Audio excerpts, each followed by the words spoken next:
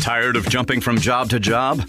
How about a career in a recession-proof industry where you can make a difference and help create a healthier living and working environment?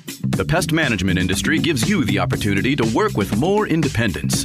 OPC Pest Services will give you a chance to grow with advancement. Come be a part of our team at OPC Pest Services. Apply online at opcpest.com/careers. That's opcpest.com/careers. Where do you go to find all your favorite wine, beer, and spirits with selections customized to local tastes? For over 25 years, that go-to place has been Cox's Spirit Shop. Cox's, Louisville's go-to liquor store. It's time for the Roundtable with Round Daddy. Hey, Round Daddy. The Roundtable with Round Daddy. Me, James Strebel, Big Daddy. With your host, James Strebel. Hey, Round Daddy, James Strebel. Gotcha. On ESPN 680 and 105.7. I'm a U.S. basketball writer, right? So I did not know that. But one of the rules is like if you are... You're a U.S. basketball writer. How many articles do you write on basketball games? I write a couple, but I'm a member. And I'm a Football Writers Association member. Mm-hmm. So I get to vote.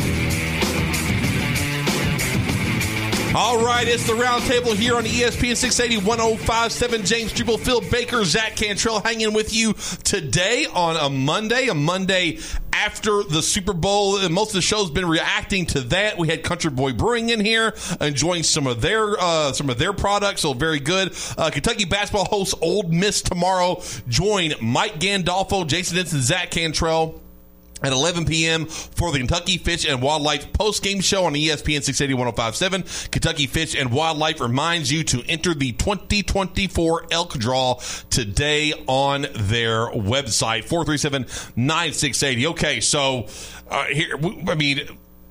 we've waited long enough. Yes, I know. The masses were upset on Saturday for a couple reasons. And Phil, it just they for the first time ever in the history of Rupp Arena, Kentucky has now lost 3 straight home games in Rupp Arena.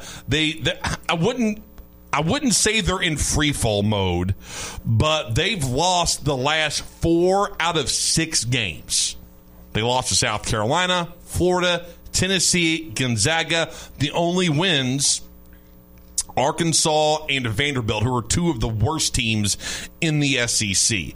And look, this was a game where it was another quad 1 opportunity for Kentucky. And they still have some left on the table. I mean, I don't want to leave that out. They have at Tennessee, Alabama at home, at Mississippi State, and at Auburn. All 4 of those games are still quad 1 opportunities for Kentucky. But the way that they've been playing, Phil, doesn't give me the warm and fuzzies about the prospects of winning those games. Hell, they got a game tomorrow night that's not easy. Ole Miss is at home, and that's not a just give me win. I mean, Chris Beard, while that team has its flaws, they've dropped out of the top 25. That's still a good basketball team. It's much improved under Beard. And I think Saturday, Phil, the John Calipari fatigue once again set in with Kentucky fans. And I know you probably heard the end of the game, Phil. There were a lot of boos raining down on the floor. I don't think it was towards the players. I think it's towards Cal. And I think it's towards just Cal and the way things have gone. And, I'm just sitting here thinking to myself, are we going to do this again this season with John Calipari? And I'm not taking the fans to task here because I agree. Like this is not acceptable. You already have 7 losses and it's mid-February and we still have a month to go before we're in the tournament and you're dealing with 7 losses. And then, Phil, you have Ole Miss tomorrow night, at Auburn Saturday, at LSU versus Alabama, at Mississippi State, Arkansas, Vanderbilt, who cares, and then at Tennessee. Like, to sit here and say that Kentucky won't lose 10 games is ludicrous at this point. Well, and I think I understand, like, you can react to the game in the micro, and then you can look at everything else, kind of like big picture stuff for Kentucky basketball. Mm-hmm. I forgot who tweeted this out, but somebody sent me a screenshot of it saying Kentucky had 27 opportunities to tie or win the game since 2020. They've made a shot 1 time. That's kind of amazing. Yeah, no, they don't win these close games hardly. I mean, okay, so. And Adu Thiero had a good game, but that play did. that was drawn up, it was horrific. With 3 lottery picks that you could have had in there, and he should have been the 4th option on something. Yeah, like no, that. absolutely, and I agree. I love Adu Thiero. He had a great game. He had a great game. He's played. That's 2 games in a row. I thought he's played pretty well. He's the only guy, in my estimation, that I've seen that will go in there and mix it up and get tough rebounds and play that tough style of basketball on defense. And then the rest of the bigs. To go back to your point with the play, there could not have been a worse play drawn up for that situation. I mean, if you had Reed Sheppard with the ball in his hands, here's what should have happened, and I think you would agree with that. You do ISO with Reed Sheppard. He's been driving to the bucket the entire second half. The entire Great second half. Yeah. He made layup after layup after layup. You drive Reed Sheppard. And then, if there's an opportunity, if there's someone out there, if he gets clogged up, whatever, kick out to Antonio Reeves and have him shoot the ball. Yeah, and Rob Doster, we talked about this a little bit yesterday, for, quite frankly, like the entire first hour of SMH, but he said 5 times Kentucky had a chance to tie or take the lead on a final possession, and the Field of 68 put those videos out there. But a text that Rob Doster, Field of 68, got from a coach, it says, text I got from a coach about Kentucky's final possession. The only thing Kentucky runs out of that set is a lob. You see a box, lob. Incredibly predictable. Yeah. Is that Chris Mack? I was going to say that Chris Mack. Is that Tom Crean? Tom Crean. He was on. Kenny Payne called that play. Kenny Payne called that play. Well, I mean, there's a lot of meat on this bone. And Phil and Zach, if you want to chime in here, absolutely, feel free. To me, the biggest disappointment so far of this season has been the addition of the bigs. I mean, it's to a point now, whenever Trey Mitchell gets healthy, the fan base is like, you know what, at this point, go back to small ball. Go back to the way we were winning before we got these 7-footers, because, and I know that the text line is going to roast me, and I deserve it. Look, I deserve it. You can roast me all you want, but between Aaron Bradshaw, Ugana Onyenso, and Zvonimir Visic, there's not one of those 7-footers, Phil, that I feel like is tough. I mean, you saw Mark Few over and over and over again in the second half go right to Aaron Bradshaw's chest. Oh, it looked like the movie Jack with Robin Williams in the kindergarten scene, where they're hanging on to Robin Williams. That's what Aaron Bradshaw looked like with the Gonzaga bigs. I mean, it's like we're just along for the ride. There's one point where he tackled the dude by the waist. Yeah, like there's nothing else he could do. And I'm like, okay. Then he decides to put Ugana. Ugana's a little tougher than Bradshaw. He's got a little more bulk to him than Aaron Bradshaw. But Cal wasted there's 3 minutes left in the game. Then he takes him out. Like, what the hell are you doing? Like, what? He it's like he wants Aaron Bradshaw and Justin Edwards to work so badly to raise the profile of draft stock and draft status, and Kentucky has this many guys in the NBA and all this other junk, that he's willing to sacrifice his team for that. What do you make of the lineup discussion? I know that's something Matt Bangs is talking about a lot, about having, does that bother you as much as some of the other masses that are out there with the amount of lottery picks on this team? Does that bother you, the lineups that are out there? What bothers me is there's no consistency in anything he's doing. They're all right, for instance, so Saturday this game's going down and Rob Dillingham's sitting on the bench. And I understand, here's the thing. People were like, well, he had this defensive lineup in. The lineup he had in was for the defense. Well, it sucked. It wasn't good. So you're actually trading shot for shot with Gonzaga at this point. And you're behind. Trading shot for shot with Gonzaga. Why not put in your greatest offensive weapon? Because your defense sucks anyway. At least put in the extra firepower by the off chance that Dillingham just goes hot, because he does that all the time. He just gets a spark and boom, he's out there. That's the main criticism I have.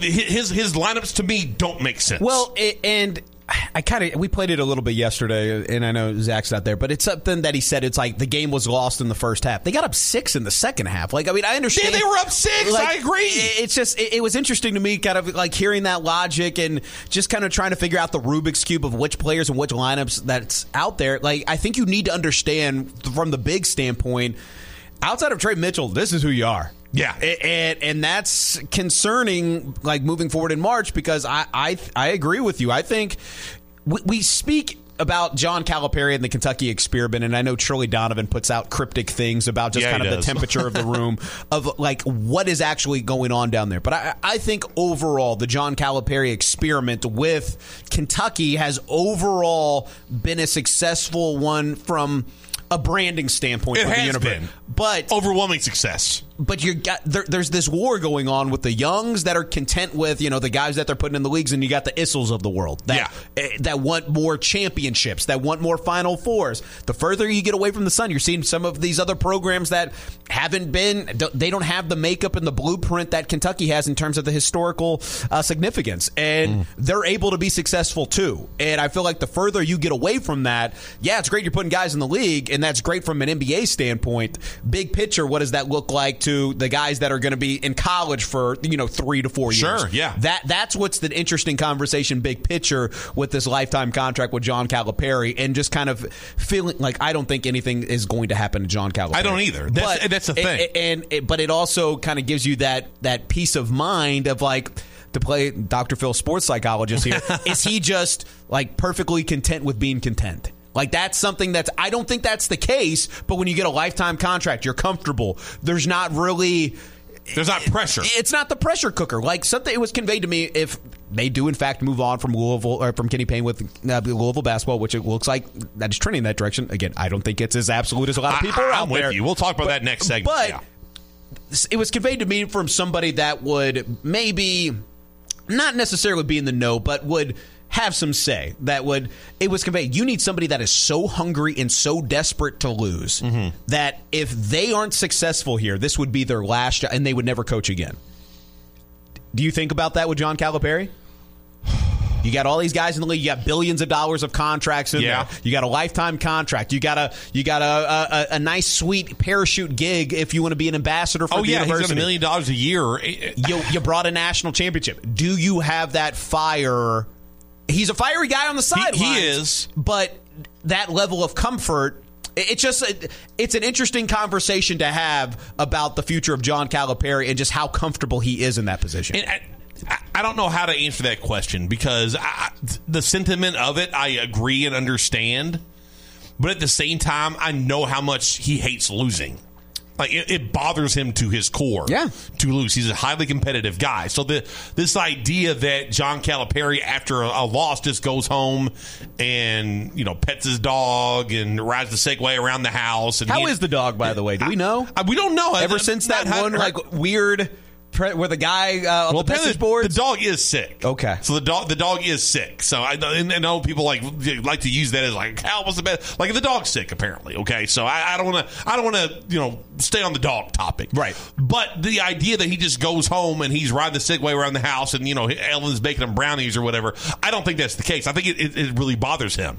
But at the same time, all the excuses leading up to this season about why the previous 3 seasons were such a disappointment was like, well, he didn't have his guys. He had older guys. He had transfer portal guys. He didn't really have these elite prospects that he's used to having, and so he gets it back. So he gets it all back. He has the number 1 class. He's got NBA draft picks on the floor. He has the cream of the crop when it comes to the number 1 the number 1 small forward, number 1 point guard, number 1 center. He has all these guys on the floor and he's got in Rob Dillingham, a top 5-ish type player, Reed Sheppard, top 10-ish type player in the NBA draft. He's got all that backfill. And he's still doing the same damn thing, which is losing to teams he shouldn't lose to that Gonzaga team. That Gonzaga team is nothing special. They're out of the tournament. Yeah, that has probably put them back on the bubble. The bubble. They're probably like the last 4 in at this point now. So Kyle Tucker put this out, I believe, on Saturday. He hates Cal. Food for thought. Bill Self has had basically 5 good players all season and didn't have the best one yesterday and beat Baylor. John Calipari is 10 deep every time. He's missing one. That guy was the key to the loss. Yeah, every single time. If we had that's his excuse, but. Well, it is an excuse. I mean, it's like we didn't have DJ today. We didn't have Trey Mitchell today. We didn't have Adu Thiero today. We didn't have whoever. We haven't had That's March. You get in foul trouble. You get injuries. Well, exactly. We haven't had a full team. It's like you have 12 players that you can put out there at any given point. Like, you have all this talent, and to Phil, something I noticed too is, we were so critical of Oscar Tshiebwe last year with the pick and roll defense. You remember that. He's not fast enough. He's not athletic enough. He's just not that type of big. His footwork is this. His footwork is that. He laterally, he stinks, da-da-da-da. So now we get these more, quote, athletic bigs in. Still the same problems. They still can't defend a pick and roll with their bigs. So what does that lead me to believe? It wasn't all Oscar's fault. It's not all these players' faults. Like, there's something in the look. It's so bad because we went from Cal runs an archaic offense. His offense stinks. Upgrades the offense. We're all applauding. Good job, John Calipari. And now it's the defense. It's always something, and I think that's the most frustrating thing, Phil. It's always something now with this guy. I agree with you on that. Look, I'm not going to go as far. Is it the Kentucky standard, especially with the shiny new toys that you added there? But let's take the freshman out of there. You got, in my opinion, an All-American in Reeves. Yes, absolutely. He's fantastic. Trey Mitchell, although there's injuries with he and DJ Wagner, DJ Wagner looked a little sluggish. He did. And Trey Mitchell not being in there, that matters. It does matter because he's been fantastic all season.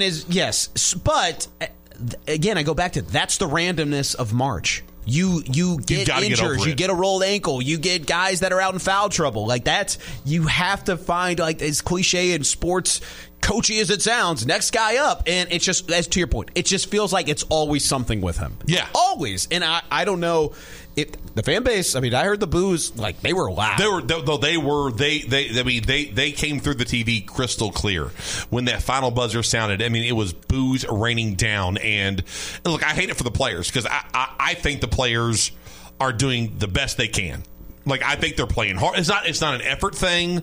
It's not a talent thing. It feels like that something's missing. And I said this last week, Phil, and I think I'm doubling down on it. Ever since Camp Cal, this team has regressed. They've gotten worse. It's like he was like kind of free flowing before and letting everyone do their thing, and then once Camp Cal happened, he got his clamps on everybody, and he's exhibiting the same stupidity that he's exhibited in the past with all these stupid lineups and weird lineup changes and things that don't make sense. Well, if it would, kind of like the Shannon Duff stuff, if it would have worked, you would have liked it type deal. What he talked about with that lob at the end of the game. Like, all this junk, man, it continues to rear its ugly head. Yeah, and I saw Seth Davis. And I don't hate Cal. Well, I stepped on that. That was a lie. Seth Davis, not sure it's not being. There you go. I like Cal. I love Cal. Not sure why it's not being pointed out more or at all. But it should be noted that during Kentucky's 3-game home losing streak, the Wildcats were not at full strength for any of them. If Trey Mitchell plays yesterday, Gonzaga has far less success in the middle of the pick and roll. That is from Seth Davis. Here's what Kyle Tucker, who is the beat writer for The Athletic, for them. He is. Perhaps, but Kentucky has played pretty lousy defense with Mitchell on the floor. And at some point, how many damn good players does a Hall of Fame coach need to win 1 out of 3 home games in that building? And here, spot on. I'm going to say something, and I agree with Kyle Tucker there. I'm going to say something, and someone pointed this out on Twitter, and it made me sick. Kenny Payne now has more wins in February than John Calipari. That's unacceptable. It's unacceptable. The gold standard. Kenny Payne has more wins in February than John Calipari. And he's missing players too. There's no Trenton Flowers. There's no Dennis Evans. There's no J.J. Traynor. Like, those guys aren't playing. He's dealt with injuries. I haven't seen D'Lo in a few games. Yeah. I've seen D'Lo in a few games. I mean, Karan Davis was never really on the team, but you neither was Trenton Flowers. But you catch my drift. Like you said, you have to make adjustments here. And when you're playing a team like Gonzaga, who was for whatever reason a quad 1 opportunity, they're not the same old Gonzaga. They're not good. You beat an NIT team on your court with that many NBA players on your team. You win that effing game.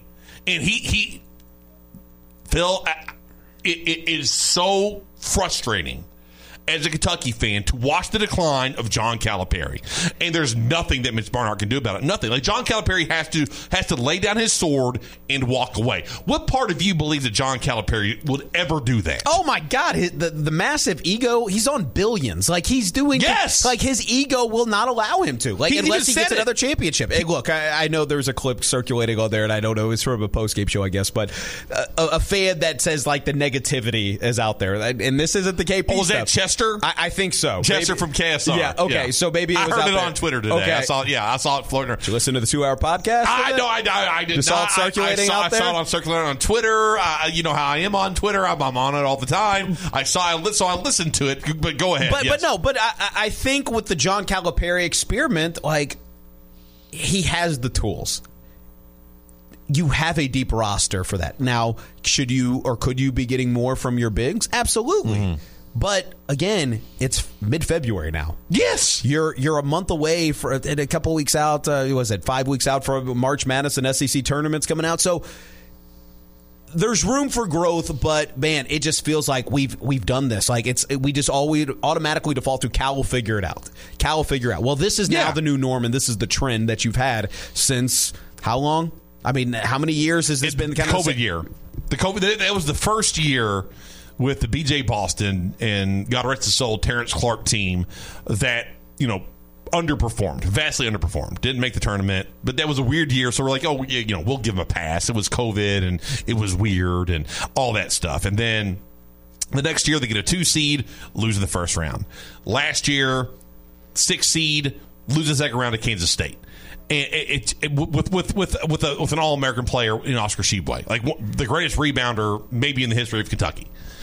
And take that, Big S. Yeah, take that, Big S. But it's been a trend, Phil. It's been a trend, and like I can't protect John Calipari anymore. Like I can't do it. There's nothing I can say on this show, on a podcast, on a post game show that's going to sway Kentucky fans back in the favor of like, oh yeah, we still love Cal. Like it's not going to happen unless he goes deep in March. What did you make? And I know we're getting inside baseball with the Trilly Donovan tweet. He was just like, Kentucky fans are too critical about that. What do you think of that? Because that's from a national perspective that it could be worse.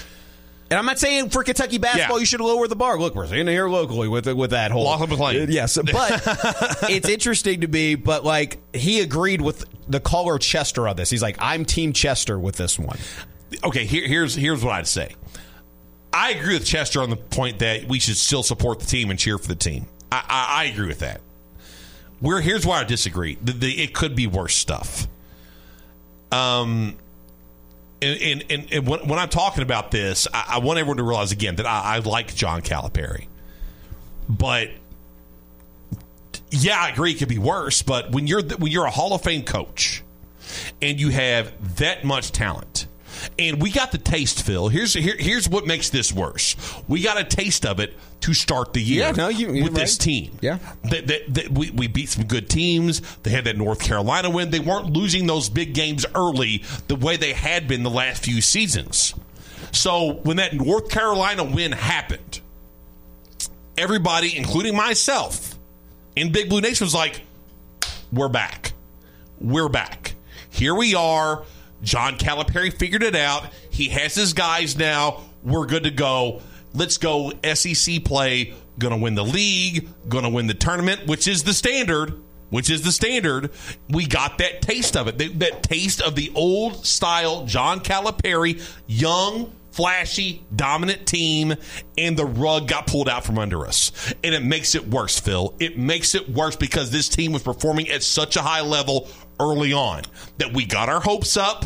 You bought back in. We bought back in 100%, and once we bought back in, these losses happen. Like losing to Tennessee at home shouldn't happen. Losing to that Florida team at home shouldn't happen. I know they beat Auburn by 1,000 or whatever over the weekend. Losing to that Gonzaga team at home, they're 0-2 in that Gonzaga series now. Ever since Cal announced that, new blood versus blue blood. Yeah, new blood versus. We're now 0-2 against Gonzaga. We lost the first time, that neutral site in Spokane, and then lost Saturday. And I hate Gonzaga, and I hate Mark Few. But that's the Gonzaga team that proves the point of the only reason that they got the number 1 seed wasn't because of their schedule, because they were all smooshing Gonzaga. Because they had the same schedule, but they're losing games, they're out of the tournament. Oh no! It was a fascinating experiment to just see some humble pie for my Kentucky friends of just like, this is a terrible Gonzaga team, should wipe the floor with them, and then they came back and won and beat out, and he got up 6. Like everyone, when Cal said it was like in the first half the game was awesome, I'm like, he got up 6. No, he got up 6, and when they went up 6, I was like, okay, we're going to win this game. We're fine. We're fine here. Yeah, we're sitting there thinking, you know what? Yeah, they're going to go out and win by 10, and everything's going to be fine. But do you ever consider Mark Few looks at Kentucky's talent and sees his talent and thinks, you know what? I wish I had that. I would if he had that kind of talent, Mark Few would have won 2 national titles. I'll agree with Cal on this. I mean, he says all the time, like, there's a lot of people out there that would like my team. I agree with him on that. There are a lot of coaches out there that see Rob Dillingham and DJ Wagner and Reed Shepherd and Trey Mitchell and Antonio Reeves is like, yeah, I'd like that team.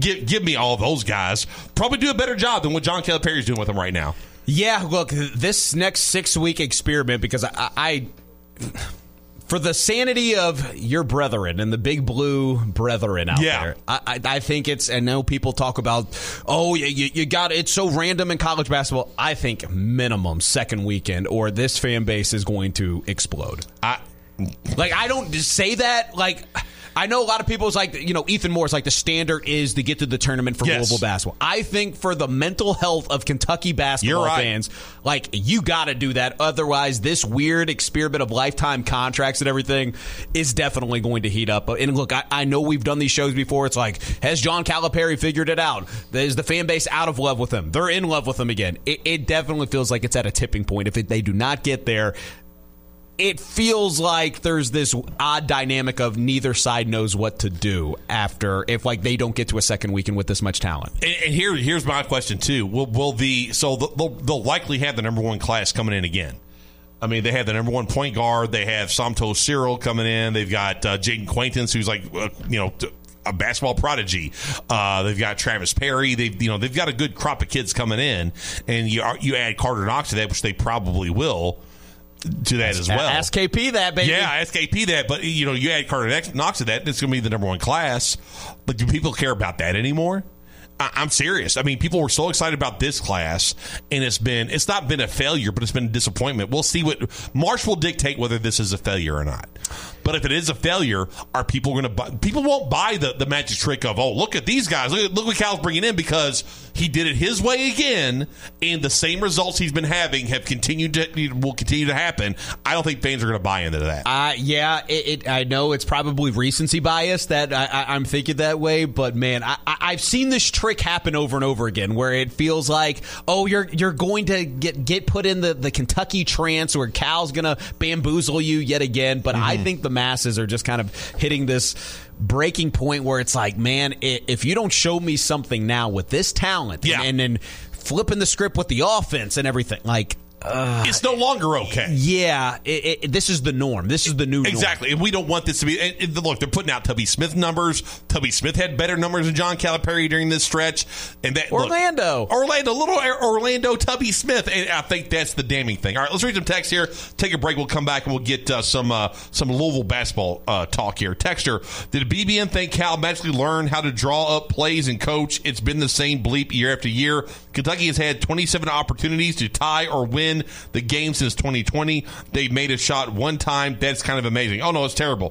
Texter, look how much Cal has convinced us to lower the standards. 6 NBA first-round picks, and we're still talking about making it to the second weekend LMAO. Texter, Phil, don't listen to Big Rig. He's full of bluster right now. As soon as John Calipari secures a couple of all-Fry, All-Americans, he will be right back on the bandwagon. You'll buy back in. Shaking those blue pom-poms. We've been here before. I know. Talks, you're right. It's the same different texture. Shrill buys with the Cal magic trick every single year. Laughing emojis. Texture, not defending Cal, but Rob sucked for the most part on Saturday. UK scored 52 points in the second half without him in the lineup. Maybe put him in on the last possession when KU is missing a guy. The replacement is a vet. UK way is way too inexperienced. But I thought that's what we wanted, but I don't. That's fine. Let's see here. Let me refresh the text line, since we have to do that now. Refresh, and... okay, texter, Zags fouled up 3. Yes, that was another thing. Oh, people were getting on that too. They fouled up 3, which Calipari should have done against Florida. Texter, beginning with the 2017-2018 season, Cal has lost 14 home games against unranked opponents. In that same era, Bill Self has lost 1 home game against an unranked opponent. Izzo has only lost 6 home games against unranked opponents. Matt Painter has lost only 4 home games to unranked opponents. 14. That's a lot. The gold standard, baby. The gold standard. Oh, man. Is that a rubbery and ice 14. cream? Yeah, well, thank you, Jay Billis, for that. All right, let's go ahead and take a break. On the other end, look, Louisville won. I mean, we have a discussion to have with Kenny Payne. I know texters and tweeters don't want to hear this, but there's a conversation to be had. Phil, are you ready for this? Yes, it's going to make the one texter very pleased that we're having this discussion yet again. Yes, yet again. I know he loves you, Phil. He loves you to talk about this. All right, Sonatrol of Louisville, that is the place to go when you want to talk about security around the town, okay? That's the company that has the best reviewed security company in Kentucky. Over 350 5-star reviews on Google. It's been locally and family owned and operated for over 35 years. They have a group of technicians and local experts who will work with you to cater your system to your home or to your business, and they'll service your security system down the road as well. Give them a call at 502-966-8999 or go to SonatrolKY.com. SonatrolKY.com. They got everything you need. They have that no false alarm guarantee. They also don't want to they don't want to just dissuade the bad guys from coming in. They want to apprehend them. Go to SonatrolKY.com.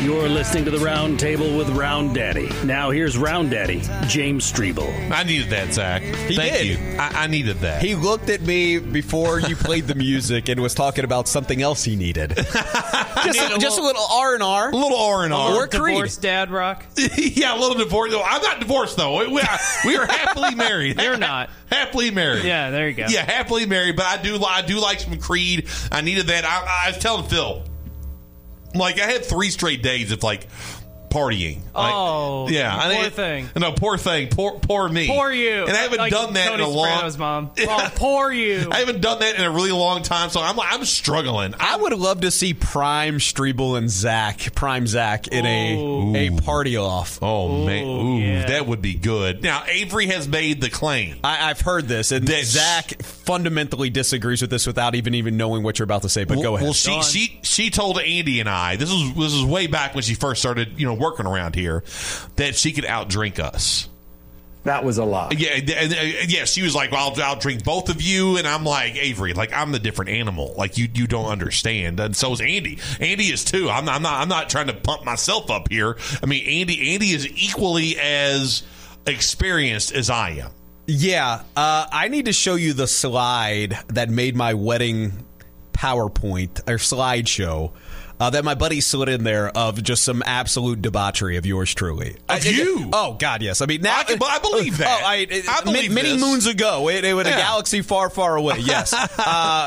In hotel party rooms that are now car washes, we used to do these things. But I would love to see you two go like Carl Weathers and Arnold Schwarzenegger. Just like, oh, yeah, absolutely. Dylan, you son of a pot. Just drinking some Mad Dog 2020. Oh, yeah. Four Locos, baby. Did I ever tell you about the time that I was at it was called an 80s 40s party? And so is this the taping of the... Yes. Okay, yeah. So, you had to dress like the 80s, but you had to drink 40s. Okay. And I was Edward 40 Hands. They taped to one hand, Phil and Zach, I had duct taped Steel Reserve. And the other hand, I had duct taped Cobra.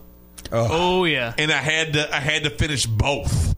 And it was one of those things where I paid dearly for it. Like I went out to the back deck, And it was actually over by Bowman Field. My buddy's house was right over across Bowman Field. Okay. Back in your neck of the woods. Yeah, my neck of the woods. I'm the Prince of Bowman Field. And I went out on the back deck, and I just chugged both of them. Attaboy. And I said, let the cards fall where they may. This is atrocious alcohol. I've got to get rid of it. So I chugged it, and it was everywhere. It was terrible. That's the good stuff right there. But no, it'll put hair on your chest. But I would love. I mean, Zach he's at a different stage of life than you, and it's like I don't know if I want to say envious because he was at Magbar, and that's not a side on Magbar, but like Strebel's.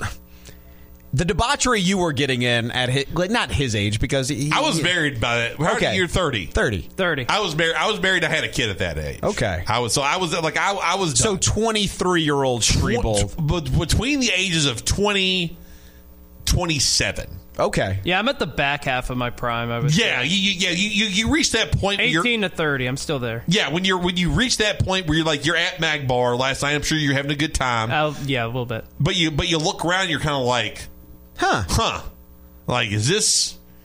Did you realize you're one of the older people in the room? I actually wasn't. I can believe that at Magbar. Yeah, I was going to say Magbar and Team Zach on that. But when you're in like Baxter Avenue. Oh, yeah. Yeah. You walk into O'Shea's and you scan the crowd and you're like, I'm too old to be. I'm a dinosaur there. Oh, yeah, absolutely. Yeah. I'm the age that they think that I'm old. Yes, yeah. I don't think you're old at all, but you're at the age where you like O'Shea's thinks you're old. Yes. Hi, my name's Zach, or as the ladies refer to me as "Hey, you in the bushes." Hey, you in the bushes. There you go. But no, I reached that point at a juncture in my life. Do you remember when you had the realization that it was enough? Oh yeah. No, I remember it. It was probably on the bars on Baxter where it was just like. Yeah, we're those guys. Yeah, well, so, okay, here's when I had that realization. Yeah, it's an epiphany, and nobody wants to come to terms with it, but you're just like, yeah, I don't need to be I'm done here. I'm done. Well, so the last time I went out, quote, out at 4th Street, this was years ago. I think the twins had just been born, or they were around, but they weren't very old. They're probably still babies, maybe even toddlers at the oldest. And it was one of our friends, it was her birthday. Okay. And so her husband set up dinner at Hard Rock Cafe, and then after that, go to Howl at the Moon, that bar. Oh, yeah. Yeah. And so I'm like, oh, yeah, that sounds like fun. And we go, we have dinner. The dinner was fine. You eat some tenders, have a few beers, you're good to go. Then I go to Howl at the Moon, and I'm standing by the bar, and I look around, and I just say to myself, this sucks. I want to be home. I want to be in my bed. I want to be at least close to my bed. I didn't talk to anybody. I felt awkward as hell. I was like, this isn't fun anymore. My wife, bless her soul, she walked up to me. She's like, are you okay? Do you want to leave? Because I wasn't talking to anybody. That's not me. You're a talking man to Terry. About town. Yeah, I am. And I look. I said, no, honey. I said, it's your friend's birthday. I said, we'll stay as long as you want to. But in my head, I'm screaming, I want to go. I want to get out of here. That's when I hit it, Phil. That's when I understood I'm done with this entire venue here. I think the last time at 4th Street for me was the fantastic night. It's when I got the selfie with Guy Fieri. It was great. Now, that's different. Yeah, that's a little bit different. But no, there is a realization where you're just like, yeah, I'm not what I used to be. This rodeo's over. So, Zach, you see, I'm envious that he can still go to those places like Magbar, which is like... Yeah, I could say the last time I've been there. Oh, it's been a decade. It's been a decade. I can't believe they don't have the Ninja Turtle thing there anymore. That pisses me off. That makes me not want to go anymore. All right, real quick before I know you got to get out of here soon. Louisville. I mean, we got to talk about Louisville. They win again on Saturday, and they win convincingly. I mean, they win 79-67 over a Georgia Tech team that has upset Duke. They've upset North Carolina, so it's not like they're 10-14. Like, I get it, like they're losing record, but Damon Stoudemire has that team with a couple upsets here, and he was a guy that some Louisville fans. Mark Blankenbaker, Ty Spalding, we're pointing to him like, he's a first-year coach. Look at these wins. He's a first-year coach. Look at these wins. And Louisville beats them convincingly. You have another game, Phil, where you have not just one, but multiple players play some pretty damn good basketball. Caleb Glenn gets 15. Brandon Huntley Hatfield gets 12. Mike James, Sky Clark, 11 apiece. Trey White, 14. Tyler Johnson, 12 points. I mean, you had multiple guys scoring double figures. I mean, hell, your whole starting five scoring in double figures. I don't think we've said that about Louisville basketball the entire season. Well, look, and Bob interjected during the show yesterday. He had his rental car. He was down coming back from Xavier. And, so he was coming back from Cincinnati, so he popped in to get his car that was down here. And it's interesting because he said he talked to Paul Biancardi, and I think he talked about this today on the B Show, who was on the color analyst during the game. And he said the talent isn't an issue. He's like, if they could just buy in defensively, you had something. I know you're not. You won KP year 3 just because of the chaos. Yes, hell yeah. You damn right I do. Zachy C and I are team, the standard is the standard. The LSL mantra. Yes. And you've seen Double D talk about this as well. Yes. But it's fascinating to me, big picture, because we all knew this was coming with the favorable schedule toward the end of it. Absolutely, so you knew there were going to be some wins there. What's this conversation of that they beat Syracuse on the questionable call there? It's still at time. I mean, defensively in the first half, they did not guard the guy that went up for like 35 points. So, you know what I mean? So, like, when people talk about big picture stuff with this, there are going to be wins there, but it's still not the standard. But you're starting to see this, and I know this pisses off the texter a lot. He's like, does the schedule give improved Louisville final shot to flip the script? That's a Rick Bozic headline on WDRB. It really is, yes. C.L. Brown wrote something similar where he just posed the question on some of these things. And again, we go back to, and I heard Louie and Zachy C talking about Newsman Lou talking about this, that nobody other than Josh Hurt. It's not a big percentage. But if these are deemed deposits, because if it doesn't matter at all, and I'm of the belief that if you don't think this is going to work big picture, I'll got the recruiting, I'll got all the other losses that are there. Well, they have no recruits. Right, exactly. Maybe dangling that out there. You know what? Would be great? You know what would be funny to me? I've thought about this often. Like, when you're about to be let go and you just do one last Hail Mary and you're just like, Carter, he's got Carter Knox on speed dial. Just emergency like, speed dial. Oh, you sure you want to do this? And just flips the phone to Josh Hurt. Right. Carter 5-star, Carter Knox, Kentucky wants him. How about that? So, look, it's not an even. I'm not envious of Josh Hurd because there's more tentacles to this than just. I know people want to say it should come down to wins and losses, but let's be honest. It's not just that. Yeah, it's not. It's getting into bed with family. It's going into business with that. That's probably not the best course of saying well, that. I mean, not that there's anything wrong with Kentucky, but, we're talking Game of Thrones? First cousin, Zach. What do you think about that? Seriously. I went to high school with a girl that... I like where this is going. She... Jamie Lannister? No, it wasn't Jamie Lannister, but she was attractive. And... she came to school on a Monday, and she decided to tell everybody that she had a family reunion over the weekend and that she had a hot cousin and how bad she felt about thinking how hot he was. But she was like, I wanted to hook up with him. It was one of those things where you look at her and you think to yourself, there are people listening to you right now, and it might not be a good idea to tell everybody, all these, 16, 17-year-olds that are your, quote, friends, right, that you had, fantasies about your cousin. I didn't know what degree. I don't know if it was first cousin, second cousin, third cousin, twice removed, whatever it was. But she's lusting after a cousin, and it was odd. And I looked at her differently from now. Well, from I was going to say, so this was early 2000s, I would imagine. No, this was mid 90s. This is 98. So about 2 decades before Game of Thrones, when it was normalized and everything. Before they normalized incest. Yes. Yeah, so probably not the best phrase by me. Trying to talk about getting to bed with family, going into business with family. Going to business. It's a better way to put it. Yes, it is. I've had a couple days. I'll just leave it at that. They're just kissing cousins, Zach. Spin the bottle? Maybe. Kissing cousins. There's a dynamic, and there is still a contingency out there. I think it should be a no-brainer if this is not heading in the direction that you want it to go. Look, but I'm with you. But to sit there and say there's no shot. Like, I'm just not there. I had that look on Twitter. I'm gonna go to my Twitter. I mean, because I posed the question in my show breakdown. Like, I said KP a few wins away from that dreaded scenario, and and a Cardinal fan person on Twitter, 0% chance KP is back, 0% chance. Another Cardinal fan tweet, KP is gone. Trust me, Cal is there forever. Yeah, Cal's there until he wants to leave. I agree with that part, but no, you're right. This idea that it's already signed, sealed, delivered. What was the conversation, Phil, before the season? If they get to something like 15 wins, you're in that weird purgatory. There's an awkward conversation that needs to be had, and it wasn't trending towards that. Now, all of a sudden, you look at this schedule, and then tomorrow night, they have Boston College. They stink. They're better, but it's not. But I don't think they're better. Look, aren't they like 3 and something? But anybody, look, trust me. You're talking about Louisville basketball. Like, anybody is better than Louisville sitting at the bottom. I don't know. I think Boston College is worse. Hold on, let me look at their record. I just clicked on it. I think Boston College is terrible. Yeah, they're 13 and 10. I was going to say, okay, so they are better. No, for some reason I thought they only. I saw that 13. I thought it was just a 3. So they have Boston College. They've already lost to Pitt. They got to play at Pitt, even though Pitt does stink. They have Notre Dame at home. Then you end the season, Phil. They almost beat Syracuse at Syracuse. They get them at home.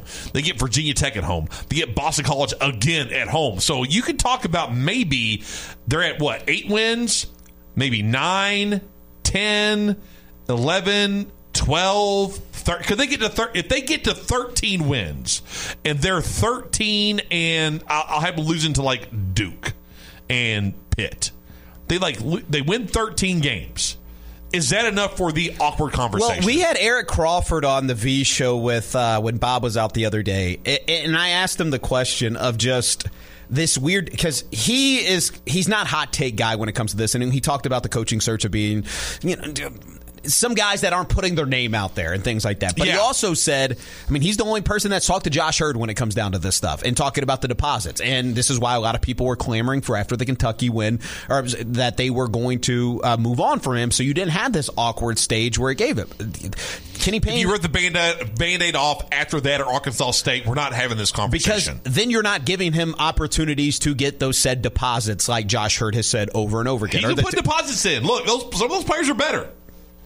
And the narrative is being created that you're getting an improved Brandon Huntley Hatfield. You're getting I'm not even saying hyperbole. Go to Kelly Dickey's Twitter. Tyler Johnson and Caleb Glenn are doing historical things on that. They are. Yes. And I'm not saying I agree with it. I'm just saying this is the evidence that Kenny Payne and company are going to present to Josh Hurd, who is going to have to make this decision. Yeah, no, I'm with you. So, in the depleted roster, all the injuries, Flowers, like I know Zach, and this starts. And this isn't to pick on Zach. Pick on Zach. No, this isn't, because Zach is you shouldn't move on. But he comes from the Iowa State. God, I'm sorry, I just did that. The Ohio State. Sweet 16 2 years later. The Ohio State. Sorry, Aaron Kraft. I know you're not afraid of his. But look, Aaron Kraft. Rosy cheeks Kraft. Always had the apple cheeks. He always had the apple cheeks. He comes from the church of the Ohio State, where they expect excellence, and this is uncharted waters for Louisville basketball, that it can get really messy really quick if you have this momentum that I think we're all three in agreement is not good enough, but it's going to be positioned as it's trending in the right direction.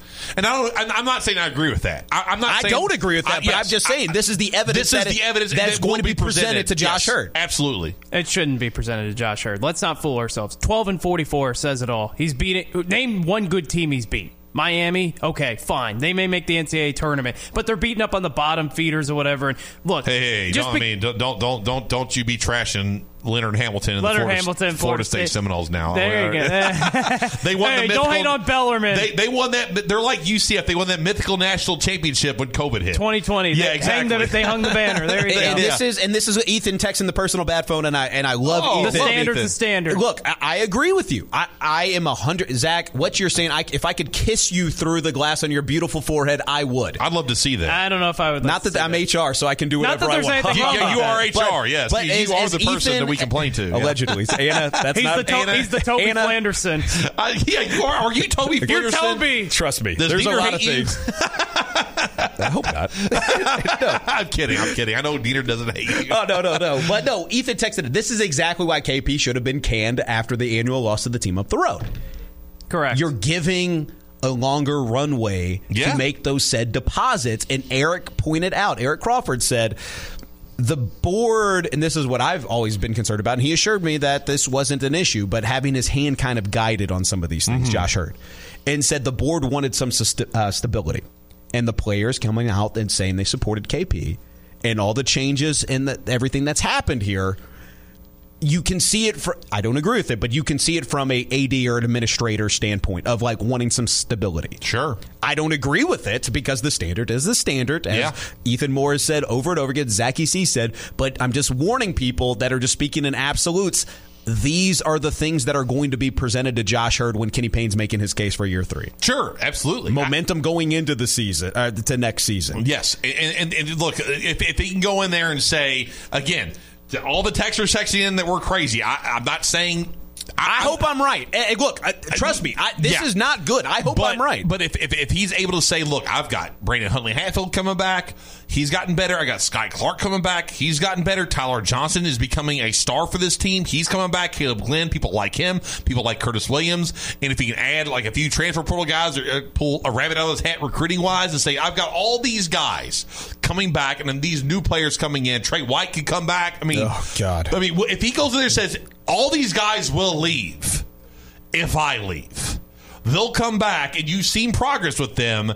You bring in a Chris Beard or whoever, or are they going to get the?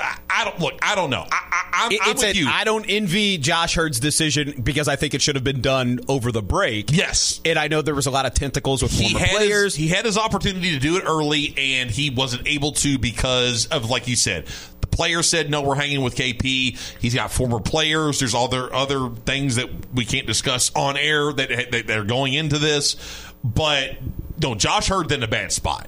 He's in a very bad spot. It's now if KP loses out and they're stuck on 8 wins, it makes it easy. It makes it easy. But the conversation gets more. And that's the conundrum for Louisville fans. And I love Ethan. Like, I love you, buddy. Like, what are you thinking? Like when Louisville wins basketball games right now? Yeah, no, I'm with you. You're between a rock and a hard place. And Louisville's opening as an 8.5-point underdog to Boston College. Are you 8.5 underdog to Boston College? Yes. Ugh. I mean, that alone right there is gross. Well, look, and that's why I think it should, in fact, lead to the decision that we're all in agreement for. Well, maybe not you because you're a terrorist. But I'm a terrorist. Zach and I are in agreement for the standard's the standard. The overall record is what's the most damning thing, and that's what should be the nail in the coffin for KP. Yeah. But when he talks about the clip with the negativity and the fans and things like that and just winning, he's going to present this, I'm telling you, and the supporters are going to present this of injuries, the roster turnover, the hurdles that he went through, and maybe he has an ounce of logic behind that with some of the injury bugs that he has sustained. But it's still not good enough. We just spent all this time talking about Cal. Like, you can't just constantly keep going back to that. But it's going to be positioned that way. Absolutely. All right, let's go ahead and take a break. Thank you, Phil Baker, for hanging out today. I know you got to get out of here, but appreciate you filling in for Max Godby. He'll be back on Friday. Had a day off today. Talk about some stuff going on tomorrow and Friday as well. It's the Roundtable here on ESPN 680 1057. Taking care of your family isn't always easy, so we make sure getting care when you need it is. With Baptist Health Urgent and Virtual Care, we bring you more options and greater convenience, too. With video visits available 24/7 and online check-in through MyChart for in-person visits. To check in online or to set up a video visit, go to baptisthealth.com/careanywhere. When it's time to replace your heating and air system, we know people want options. That's why you'll always get a free second opinion with BJ Heating and Cooling. Plus, for a limited time, get 0% financing for 60 months on a new Bryant system. Call the experts you can trust at BJ Heating and Cooling.